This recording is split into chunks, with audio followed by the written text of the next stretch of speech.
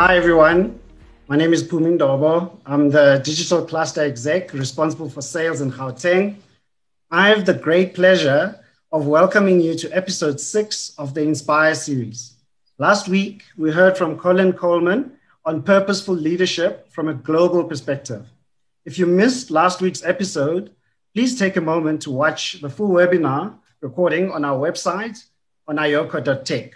Stay tuned as Colin Isles speaks to the CEO of The Unlimited, Andrew Wood. In my view, Andrew is an inspirational visionary.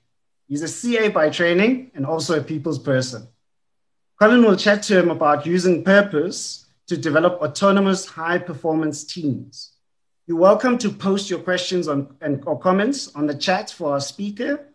I'd like to hand over now to Colin Isles of Innovation Catalysts, who will facilitate the conversation. Colin, thanks. Over to you. Thank you very much. Thank you very much indeed there, Phumi. And Andrew, a very warm welcome indeed. And I wanted to kick things off by getting a bit of background, because I do want to talk about autonomous high-performing teams.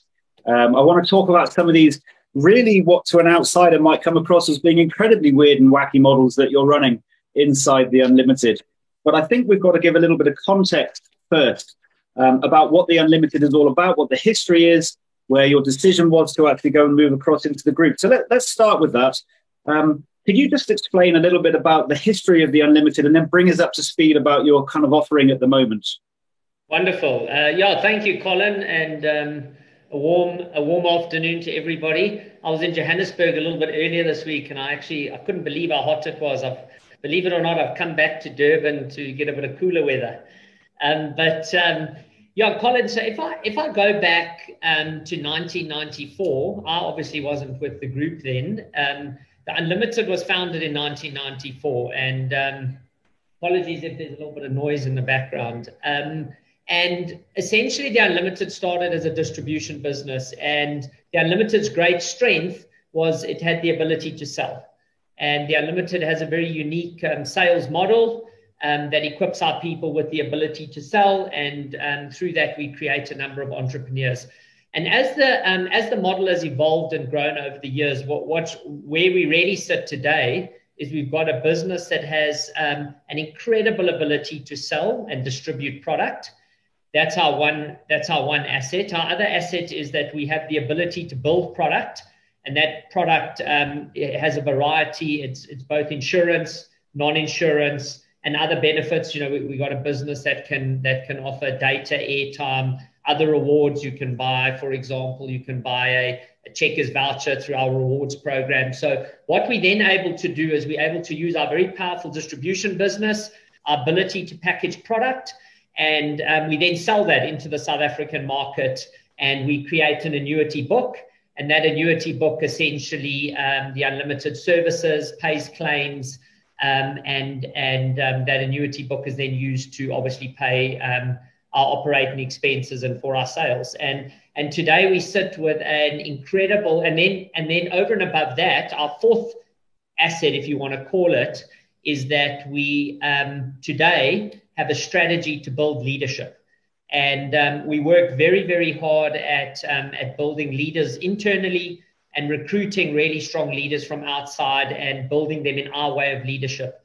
And we've got a philosophy in the business. Let's come on to that leadership. Sorry for interrupting, but let's come on to that leadership piece in a wee bit. I just really want to understand that sales distribution model. Because and if you can explain it in a way that I can understand it, then obviously everyone on the call is going to understand it, because it's quite unique, and it sort of comes from the history of the Unlimited group. Yeah, so if I start, and I know you may touch on this a little bit later, is we're a purpose-driven business and we depart from values. So I just want to set that context, and our purpose is to shift lives. So that's where the distribution model starts, with the ability to shift individuals' lives. So individuals come into our business straight out of school. You don't need a degree. You just need a matric and an ID number, and essentially you can join our business. And we teach and train individuals how to sell. We have a very unique sales model, and what we do is we teach them to sell, And at the Unlimited, they then have the ability through that sales model to be able to become entrepreneurs and own their own business.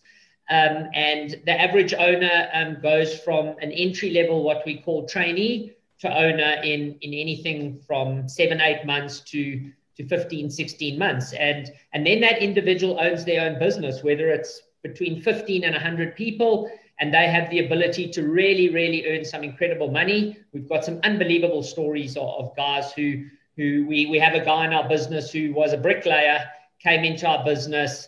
He now has 300 people 300 people under him, and he earns a seriously good salary, a seriously good income in a year. They're not salary, these guys.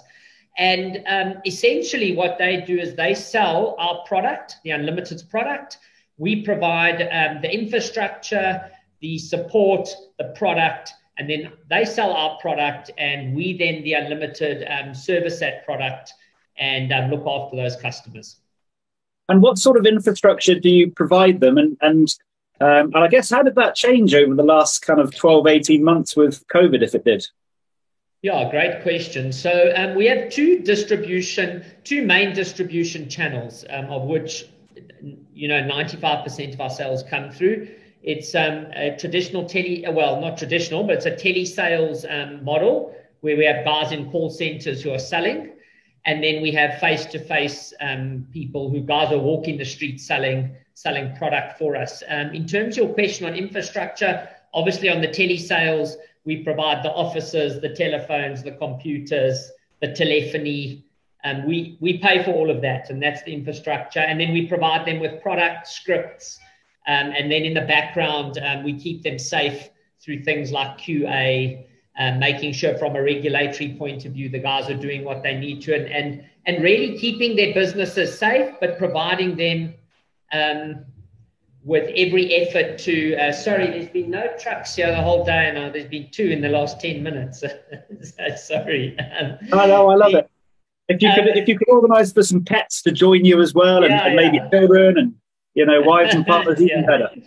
Yeah. So anyway, so that at a telesales level will be the infrastructure, and on the face-to-face side, not too dissimilar on the keeping them safe part. We keep the guys safe. We provide them with incredible product. We then also, a lot of those guys have offices or branches that they go into in the morning and collect their merchandise and stock and all of that. And we provide all of that for them. So really, they need to go out and sell and be the best salesman they can be, and we look after the rest. Okay, so that's kind of, I suppose, quite a traditional model in different parts of the world, and certainly a number of companies are doing that here in South Africa in different product sets. Is this the reason why many people on the call or listening to the videos that are published afterwards probably haven't heard of the Unlimited? Potentially. I mean, the Unlimited has never gone above the line at a branding level, and that's potentially a reason that maybe a lot of people on the call haven't heard from the Unlimited. And then our sales, well, they're not ours, but the independent sales guys, they have their own brands and their own, and so, for example, they might call themselves, one of them is Capital Growth, and they have a brand, but they sell the Unlimited product. So that's potentially a reason.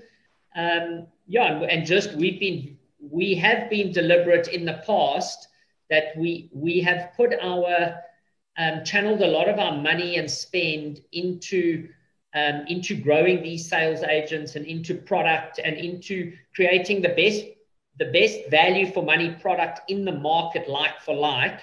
And we haven't necessarily put that money into above the line marketing campaigns. And that's probably a reason why we're not as well known as some of the other big players in the market. Well, we might come back to that, but just to put to give people a sense of the scale, how many people are you covering at the moment, would you expect? Just roughly. Are you talking customers? Yeah. We've got about 600. We've got 650,000 customers on our one book, and then we've got over 300,000 customers on our cellular book. So just under 1 million customers we cover in South Africa. It blew me away when I heard that number. It's a significant number of people, considering how unknown you are because of that decision not to market above the line through the normal media channels, which most other organizations are doing. It seems to be working incredibly well for you. I assume it's a lot cheaper to go down that approach as well. It may be. I think strategically, though, we are looking at changing that to be more relevant in the South African market. We're a purpose-driven business, and shifting lives is one of our purposes. And it started with our sales agent. We've got to shift the lives of our customers through incredible product, through paying claims, et cetera, et cetera. So yeah, we're always looking for how we can invest our money into shifting people's lives. And the number's actually a lot more than 1 million, because the majority of people who have cover with us would have 2 or 3 dependents under them. So you're probably looking, north of, when I last looked at the numbers, 4.5 million people are covered. Wow, that's amazing.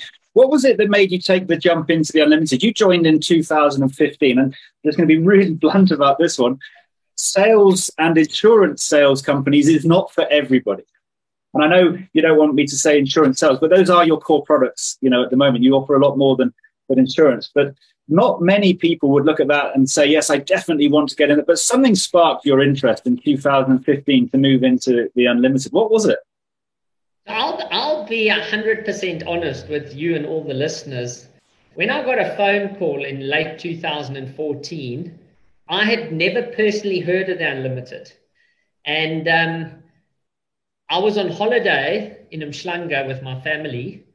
I had 2 very, very small children then. I've now got 3 children, 1 very small one, and then 2 a little bit older.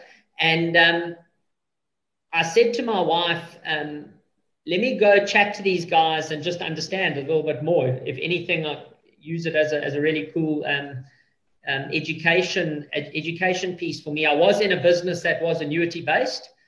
And, I was happy. I was doing well. It's a wonderful business. If there's anybody from that business listening, it's really a wonderful business. I came into the business and I met the then CEO. I met the financial director. I met the head of leadership. And in half an hour, the culture, the purpose, the values of the business just blew me away. That I got back to Umhlanga and I said to my wife, hey, do you want to go live in Durban? And, 6 weeks later, we had sold our house in Johannesburg. We had bought a house here in Durban. And I was working for the Unlimited. And I often look back and say that was the best decision I've ever made. And it's because the business resonates so deeply with me at a purpose level. We truly make a difference to people's lives at the Unlimited. And it is an incredible, incredible business to work for. And I personally have had some massive personal shifts, both in my own leadership, in my personal life, in some of the things that I've experienced while working at the Unlimited, the way of thinking. So, I've been at the Unlimited over 6 years now, and I wouldn't leave it for anything in the world. So let's dig into this cultural difference then. Okay, we've got to ask you about purpose. I think you've mentioned it quite a few times now. What is Unlimited's purpose, and how strongly centered is the organization around it? Because in all honesty, I find most organizations that come out with their mission and sort of statements and their purpose statements, really it's a marketing piece and it's not actually living in the DNA of the organization. So what is the Unlimited's purpose, and how strongly centered is it for you as a leadership team?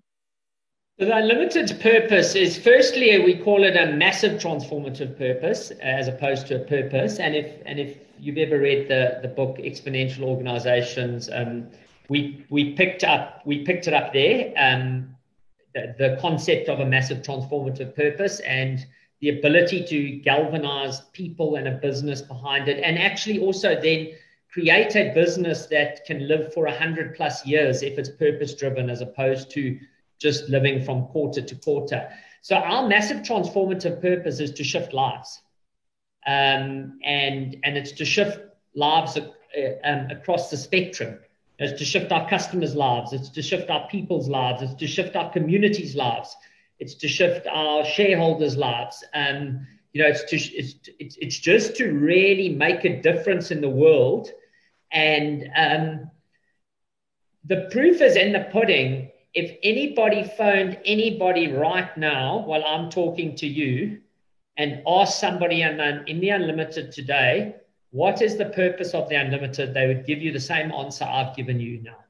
And I can really sit here in all confidence, knowing that every single person at head office, in our customer care business, anybody who closely associates themselves with us, including our sales agents, they would all talk about shifting lives and the difference we make. And so it doesn't have to live on a wall somewhere. If you walk into the building, we don't have it printed up on a massive poster behind the front desk. We don't actually have a reception at head office. You just sort of walk in, and because it is so deeply ingrained in the culture, we talk about it all the time. We live it. Every time we make a decision, we ask ourselves, are we making a decision for money, or are we making a decision for purpose? Obviously, your cup needs to be full financially if you want to make a difference. I mean, there is some reality in that we need to make profits, and we need to be efficient, and we need to do that to be able to make a difference. But the real decision making, the real crux of it, comes down to purpose. And it's also board level, you know. Was it? I was just going to say, we'll come back to the board level in a wee moment. Have you got examples of how you refine your decision making based around that purpose? Plenty. I'll give you one example. During the pandemic last year, our sales agents are paid on commission only. When COVID shut down, a lot of other businesses were stopped paying guys who couldn't sell. We paid our guys, and they didn't make a single sale through the pandemic. It's about purpose, about shifting lives, about making a difference. You know, we've got the Unlimited Child, 3,000 creches we look after today. It's purpose driven, you know. Our products we produce, our products are comfortably 40 to 50% like for like, cheaper, I hate that word, but less expensive than any other product in the market.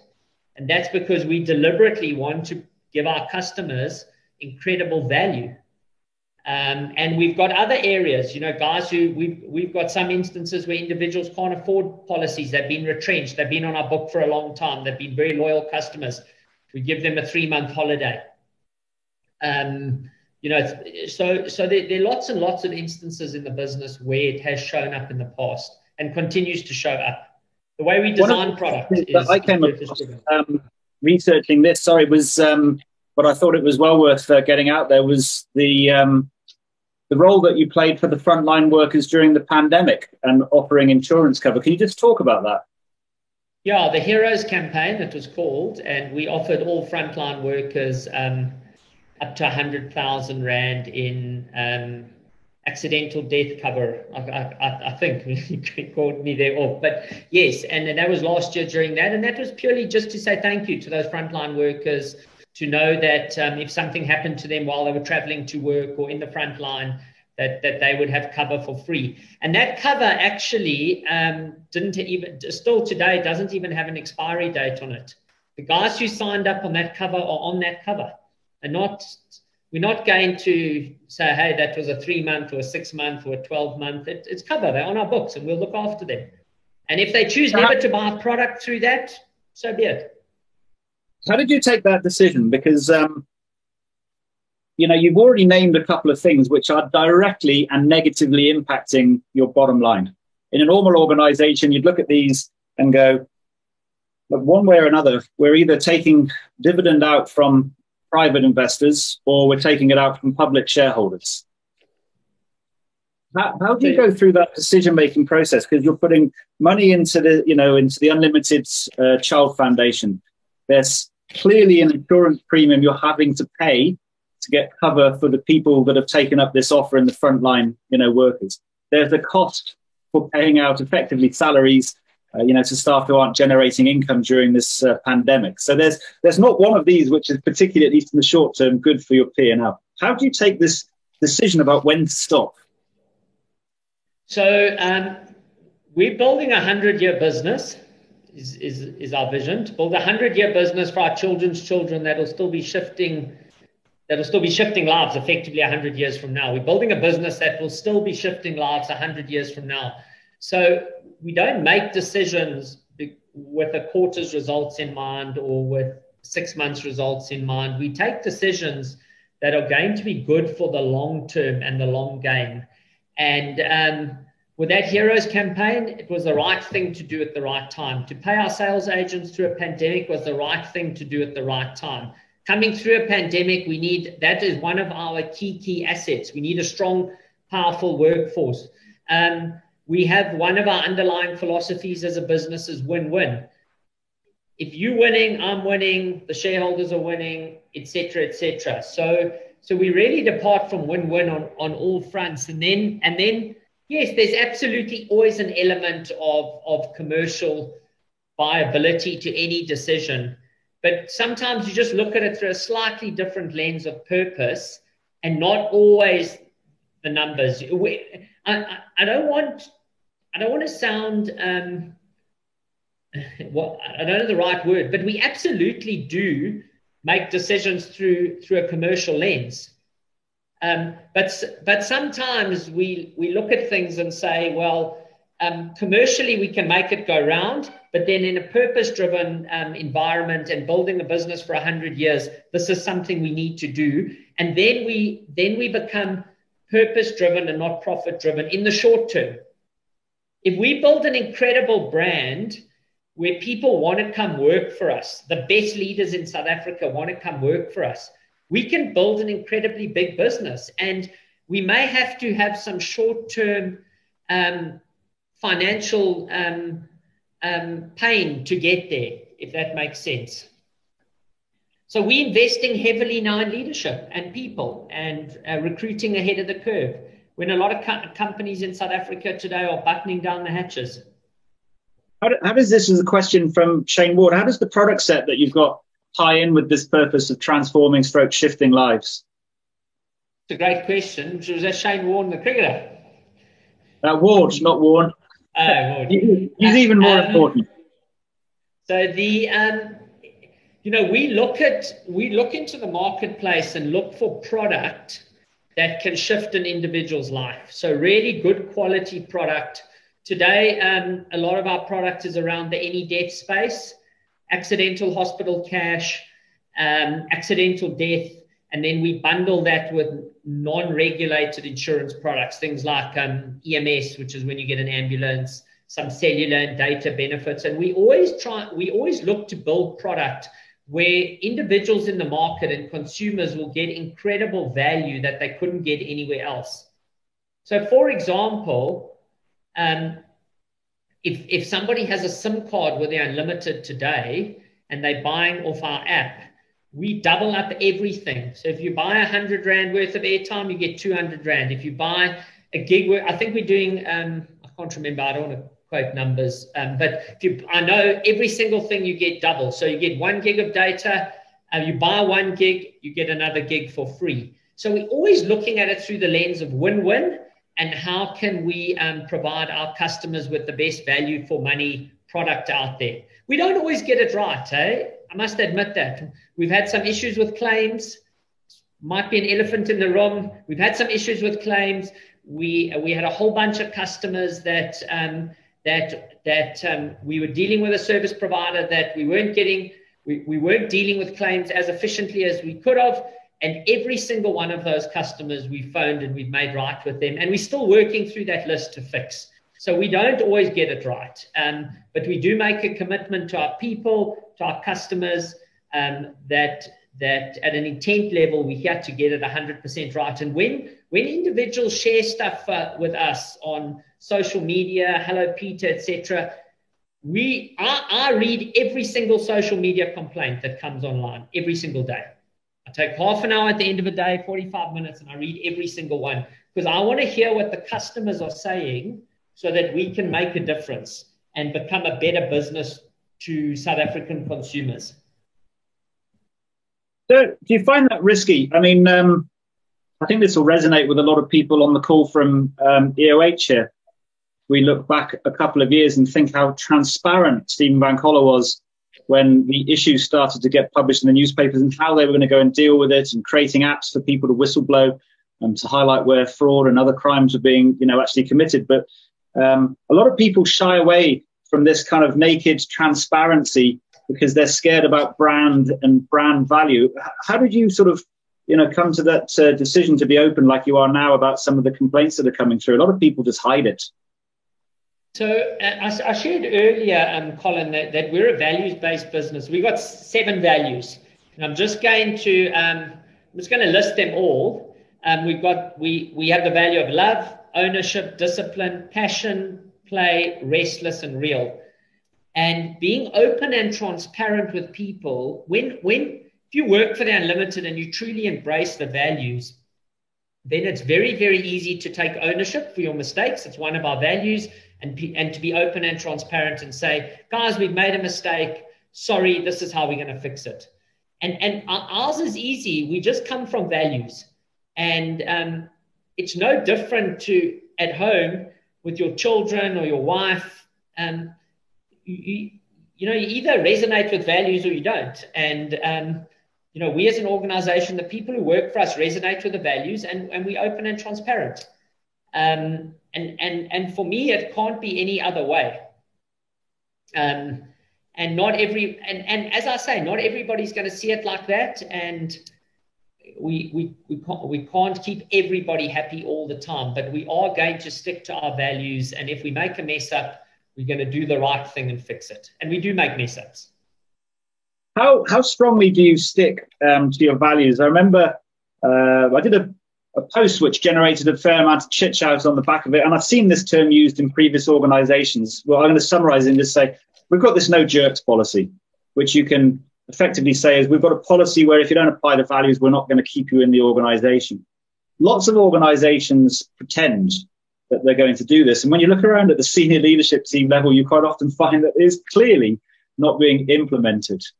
Whatever it might be, too much knowledge, experience, history, networks, too much of bringing in the revenue for the organization. It takes a really strong leader to actually turn around and remove someone from the organization who's not living to the values. You know what I'm going to ask? Have you got into that position where you've had to remove people because they're not living with your values? The simple answer is yes, plenty of times.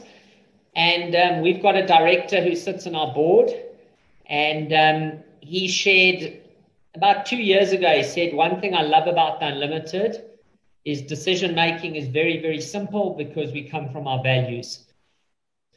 We've asked senior people to leave. I don't necessarily want to get into the content of the examples, but we have parted ways with very senior people for values breaks.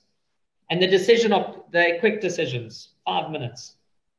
You came in, you behaved in a way that was against our values and doesn't make you wrong. It's just not a fit for us. And we say thank you very much and part ways. And there is zero compromise in that space, Colin, because as soon as there is compromise, then what's the point of having the values on the wall? You mentioned the board earlier. How important is it to have the board support on this? It's very important, obviously. But the thing I want to share about our board is our board drive the values down into the business, which is an incredible place to be. So it starts with a board, and our board are incredibly values driven, and the guys live the values, they talk the values. One of our values is play. And play just means enjoy the journey, have a good time. We go away for a weekend, we go have dinners together once every few weeks. We'll sit in a board meeting. I got dressed up for you today in my t-shirt. We just have a good time and we enjoy what we do. We work very hard and we output based and high octane business. But the point I'm trying to make is the value starts with the board. And I believe our board live the values incredibly well. And that then flows into the business. We celebrate a value every month. So this month we're doing the value March. We're doing the value of passion. Every Friday, the entire head office gets together for between 30 to 45 minutes. We share some stories of how passion has shown up in our business. Passion essentially at Unlimited means, have you gone the extra mile? How passionate are you taking your job? Have you shifted somebody's life today in a passionate way in the work context? And then we get guys to share some examples. We have an award at the end of the month called the Saluta Dude. And the Saluta Dude is for the individual who's shown the most passion in that month in their role, not goofing around outside, in their role. And then we celebrate that. And then annually, what we do is a lot of organizations will have their annual awards. Our premier event internally is our annual awards, where we bring our partners along. And it's really important that we do things that our partners are part of the journey, our spouses and that, because they, the Unlimited is as much part of them as it is the individuals who work for us. And at our annual awards, we don't celebrate the best salesman of the year or the person who saved us the most money or the this or the that. We have our most prestigious awards, or we have an award per value. So we go through a very rigorous voting process, and we have a winner for the value of love. We have a winner for the value of discipline. We have a winner for the value of ownership. And they get a nice big poster in the front of the office, and they carry that award around, and they're the ambassador of that value for the year. And those are so that's how we bring it alive, and we're very, very specific around creating a values-based business. Can you tell me about the award of love?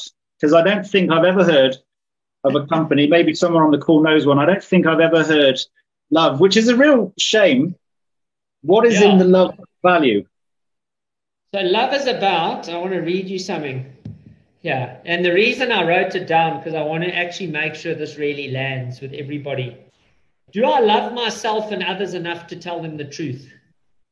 That's what love is. If you love somebody, you tell them the truth. Do I make a positive difference in someone's life? And do I face my fears every day? That's the value of love at Unlimited. How do you get people to, to buy into this? And so we've got the board level, which is great. We've got the CEO that's walking the talk. How do you get the next level of the leadership team and the next 100 people, especially in the central office area, to go and support these values? It must be incredible. I suppose where I'm going is it must be incredibly time consuming for you. This must be hours every day focused on this. It's not that time consuming, because the culture is very ingrained and the values are very ingrained in the business. As I say, our annual awards are values based. So there'll be an award winner for love every year. We take 1 month a year where we acknowledge and celebrate and bring that value to life.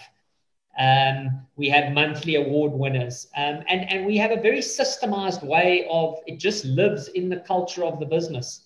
People will sit in a meeting and say, hey, I just want to, what you said to me didn't work for me. And there's no ego. It's just you coming from a place of love. So the person's like, okay, I understand. Thank you. So it's such a rich part of our culture, these values, that it's not that difficult to bring alive, because they are alive. Mm. The thing for us that's important is when new people come into the business, new people go on a 3 to 6 month immersion where they don't do anything in the business except learn our way of being, our way of leadership and the business before they actually start their role. Can you just say that again? I don't have anything to read like you did to get the point across around love. I want to make sure I heard that correctly. How long do they come into the business before they actually start doing their roles? 3 to 6 months before they do anything in their role. Do absolutely nothing for 3 to 6 months outside of learn the business, learn our values, and learn our way of being as an organization. We expect nothing at a delivery level outside of that for the first 6 months. Again, that's a huge cost. So if you're thinking about how do you make sure that you get the right people in when you're going to invest that much time to go and train and support and grow, because you're talking about emotional transformation here from the guys that are coming into your organization. You think, I don't know, I don't know, I can't think of an organization they'd come from where they would be as, I don't want to use it in a negative way, as indoctrinated about the values as opposed to their skill or the thing that they do, as you're explaining here. Good word is as immersed. Better one, yeah, I'll use that next time. Yeah, so just repeat the question. I just want to make sure I'm answering the right question. How do you get the right people to come and join you who are going to appreciate this focus on the emotional aspects of being part of a family, when most people that come to you are going to be coming from fairly standard organizations where it was all about, work hard and networks and product and your skill set. And the reality is the amount that you're thinking of yourselves as a company family is very, very low. Yeah, it's a great question. So we have a pretty robust recruitment process. Person goes through a culture interview first, where our head of acquisition just recruits for culture. And we have obviously I've spoken about our culture, and then up front in that culture interview, we're very transparent on what working at Unlimited would look like. And we do have people who say, listen, that's just not for me. And we say, wonderful, that's the whole purpose of the culture interview. Then what we do is, if guys are successful at the culture interview, we take, at a time, we take between 20 and 30 people away for a day. And we take them through a very detailed day of our values, our culture, what are some of the things that are important to us. We give them a history on the Unlimited. I go to every single one. I give people an opportunity to ask a whole bunch of questions. We ask them a whole bunch of questions, like a marriage. It's both people must want to be part of the relationship. And then what we do is the individuals then have an opportunity to then say, listen, this is for me or it's not for me. And that recruitment workshop it's a sort of a 24-hour workshop, if you like. We have a dinner together, get to know the individuals. And then out of that, we offer roles.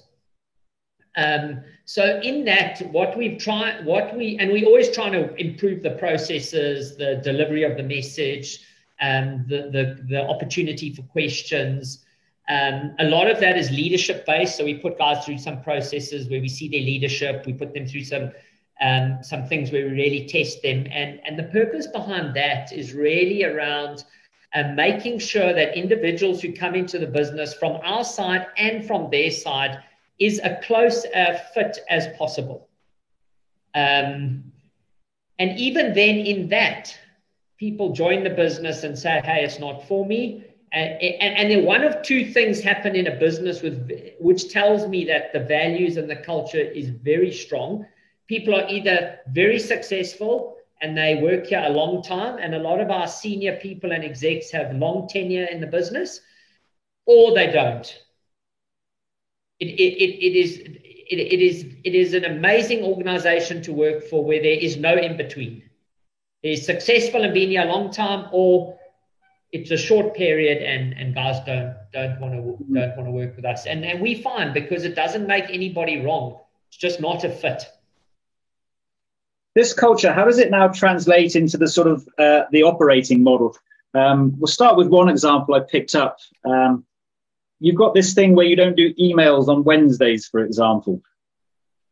What was the basis, for that? We're trying to get some examples out of different ways that you're now structured against these values and this purpose.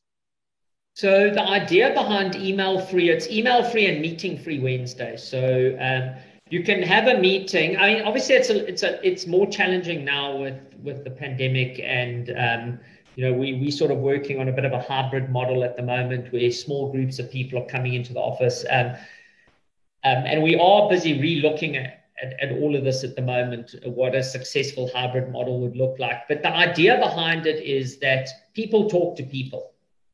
And, I, for instance, very, very seldom use a laptop. I'm obviously using my laptop now because I'm talking to you, but I very, very seldom on a laptop, and you'll very, very seldom see me I maybe send 2 emails a week, if that. Maybe. And because of that, I don't receive very many, but I talk to a lot of people and make a lot of decisions. So the idea, the culture in the business is that we talk to each other, we collaborate, we move the business forward through collaboration and discussion, and not through email. In a typical corporate, email is there for one reason and one reason only. Can you guess what it is? Politics. And cover your ass, excuse the language. But that is it.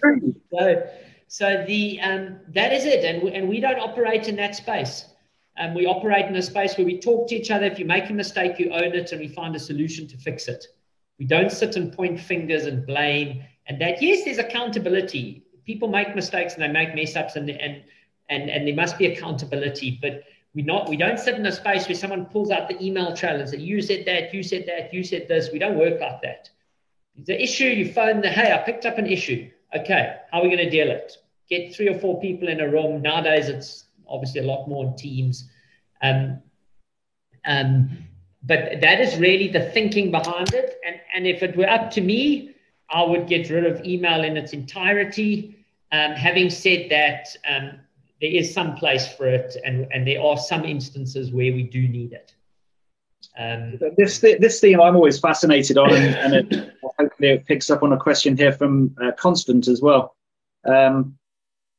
If you don't do emails, how do you keep kind of audit trails and document the discussions and decisions that you've had and how you've actually got to them? Do you keep meeting notes, for example? Yeah, we've set the business up in a way where our executives do meet often, and we also run the business sort of monthly through advisories, and key decisions are absolutely minuted, and spend is minuted, and we track. We have an investment dashboard where we track what we're spending and the return we're getting on it, and so we absolutely do have some governance at that level, but in an agile environment, when we've also empowered people and we've given them a mandate, you don't have to record every single decision you make. You record the big decision. Hey, I'm signing off marketing spend of X to go and do the following 20 things. And then the guys must just go do it, and they learn and they make mistakes and they fail forward in that space and they fix it. But don't need a audit trail for every single one of those decisions all day, every day. So let's put a real example around this about the autonomy, which you kind of just mentioned. So I've just joined the organization. I've done my 3-ish months of immersion, a better word, and I've started my role, I don't know, as a bookkeeper. And I come up with this awesome idea, and my idea is I would like to go and offer free insurance to frontline workers, for example, during the pandemic. How do I get that to become a reality? What's your structure for taking and harvesting these ideas and turning them into executable programs and actually doing it? We've got an area in the business we call the command center, which is effectively the spear point of the business, excuse me, to drive the strategy. Somebody had an idea like that, phone up someone from the command center, chat to them, get in a room, give your idea, and somebody from the command center will think it's a great idea and run with it or not. And we really work like that in that space. And if it an example like that, I wouldn't expect the bookkeeper in this particular example. I wouldn't expect the bookkeeper to go and deliver and make that happen. We've got people that are responsible for that type of thing. And sorry, someone's just bringing me a glass of water here. Colin, thanks. So we have teams of people or people who would run with those type of projects, and we have an open door policy where somebody could just go and chat to them, and maybe so that the message is not lost, they might pop it on an email, but it's not about an audit trail. We actually do a lot of our communication through Microsoft Teams now, which works incredibly well. Just have a group chat, or you hop on a Teams call for 5 minutes, or the whole purpose of the business don't know if I'm articulating myself that well in this particular instance, but the culture of the business is very much people talk to each other. The culture is so ingrained that somebody sitting in finance could pick the phone up to somebody in the product department and say, I have a product idea. And the product person would say, great, let me hear what you have to say. Leave it with me. We'll do some testing and see what comes of it.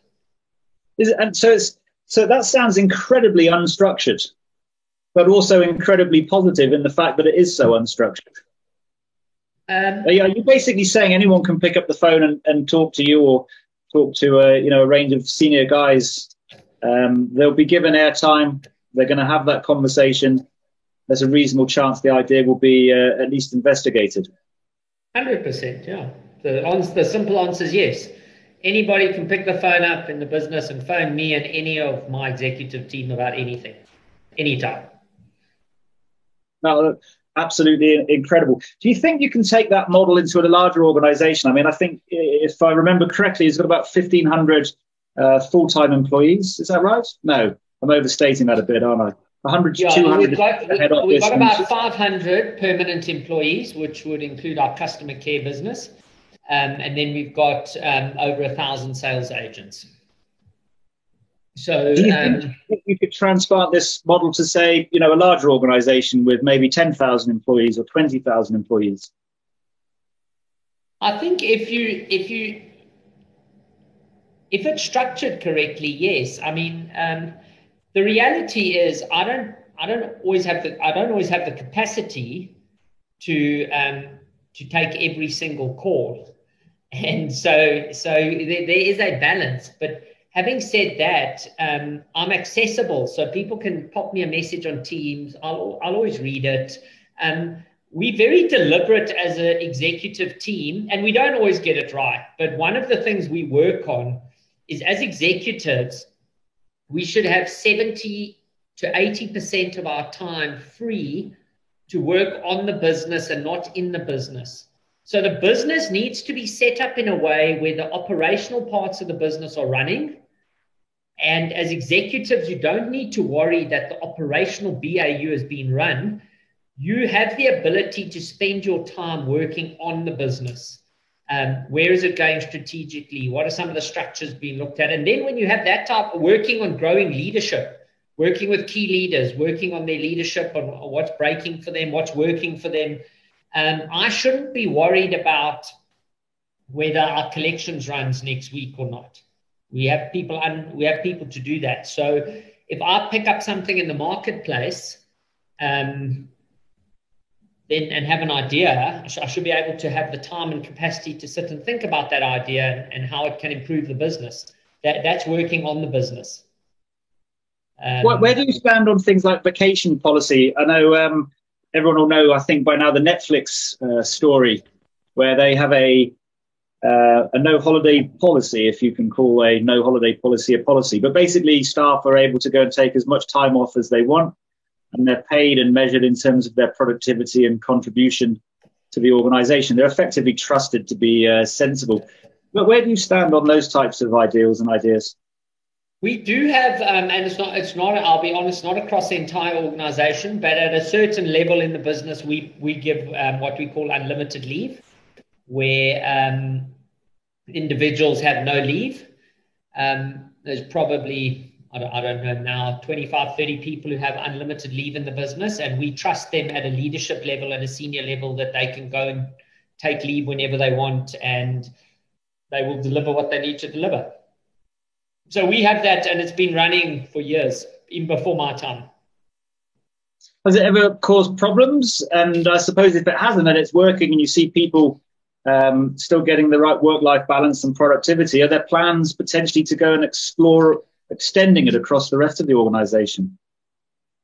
Yeah, they absolutely are plans to. I think one of the things that this pandemic has raised, which I'm actually working on at the moment, is I think people have lost work-life balance with the way of working now, where you're always online, you're always accessible, you don't pack up at whatever 5:05 and say, I'm going home, I'm going to spend time with my children. A lot of people who are working from home are always online. So I'm really looking at ways, working with some guys in my team to look at ways that we can bring some work-life balance back.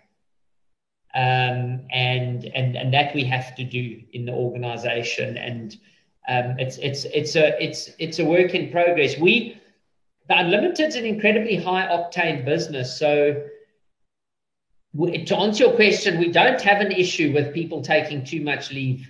If anything, we have the opposite. We have to say to guys, hey, go and take a long weekend, or go take a week off, go spend some time with your family. We've implemented now from a Friday 5:30 to a Monday morning at 7 o'clock. No emails. Well, there shouldn't be too many emails, but no communications. No, unless Rome is burning. No work communications. Just family time.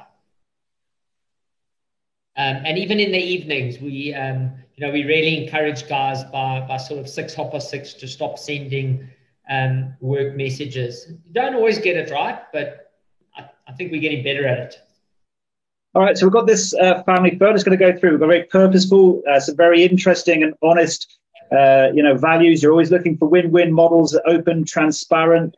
I thought really worth stressing about how you stay in touch with your customers. Capitec's another example where their leadership team are encouraged, forced even to spend time actually in branches talking to customers.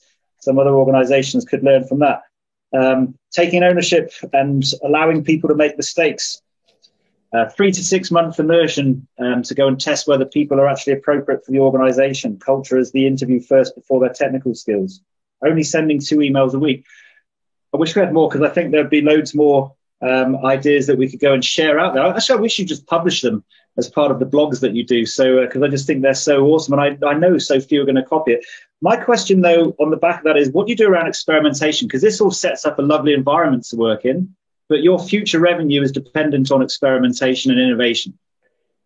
That's where your future for the next 100 years. How do you go and actually generate that environment where people are willing to go and run these experiments?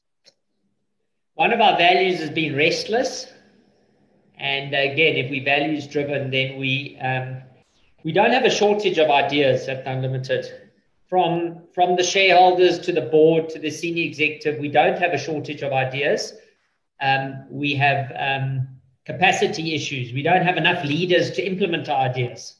So hence the strategy of bring in as many good leaders as we can. We actually do not even have a capacity or limit on it. If somebody is a great leader and they have a good skill set and they're a culture fit, we will hire you at the Unlimited, because we have lots of ideas and we have lots of things we want to do and achieve.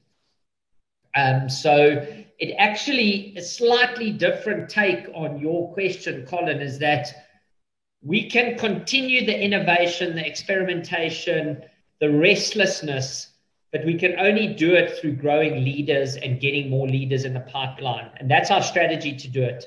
We really, and I mean this, I don't want to sound flippant or come from a place of ego, but we have lots and lots and lots of ideas. We don't struggle to generate ideas, and we don't struggle to go and test them. We have an incredibly agile way of working where we can come up with a product idea. We can drive down to Pinetown. We can put 3 agents on the telephone. They can test the product for an hour, and we can say whether we got a product that's going to work or not. And then we can start building a product and scripting it and whatever. So we don't struggle with that. I mean, I haven't been in a little while with the pandemic, but I always go out a few times a year with the sales agents. I go into the field with them. I sell a few policies. I love it. Hard work, but I love it.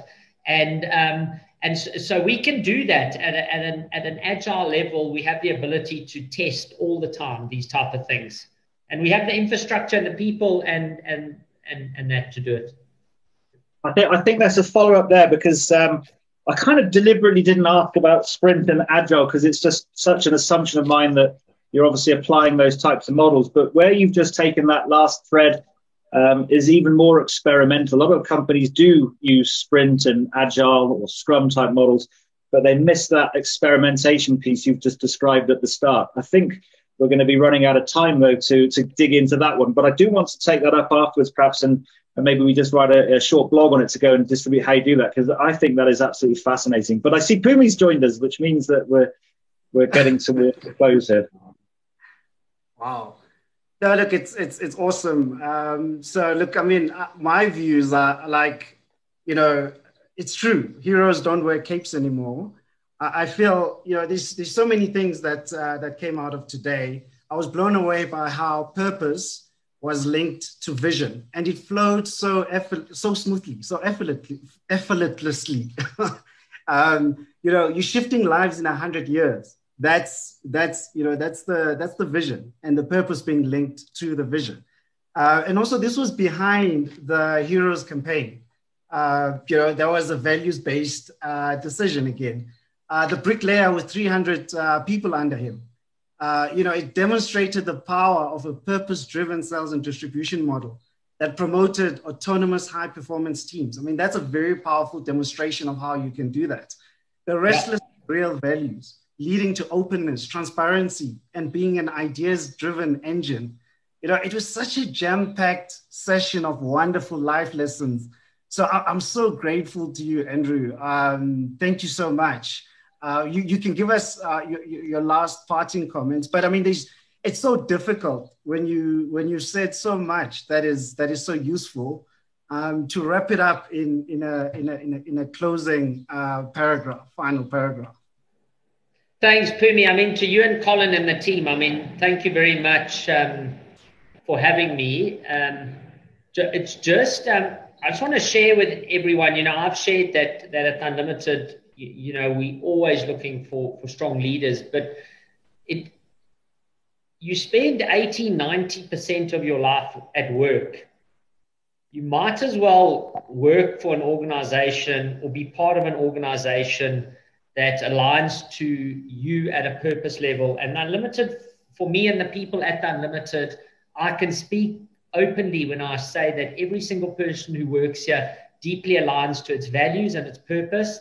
And therefore, it's not a job. It's part of our lives. It's part of our DNA. It's what we do on a daily basis. So, and then it's easy. Then it's not, hey, how do I grow my CV? I tore my CV up years ago. I don't even know where it is. Yeah. Colin, thank you so much to you as well, Colin. I really appreciate it. Thanks, Andrew, once more. I'd like to also send a shout out to our customers, Buffalo Cold, Demos, Saint Gobain, Love Life, SABC, SBV, Cecil, but to name a few. Please join us next week. We're going to be talking to David Katz, founder and CEO of the Plastic Bank. We're going to be talking about the impact of purpose, circular economies, and wider possibilities that the Plastic Bank is demonstrating. So please, could you sign up? Again, Andrew Wood, thank you very much. Thank you, Colin. Thank you so much.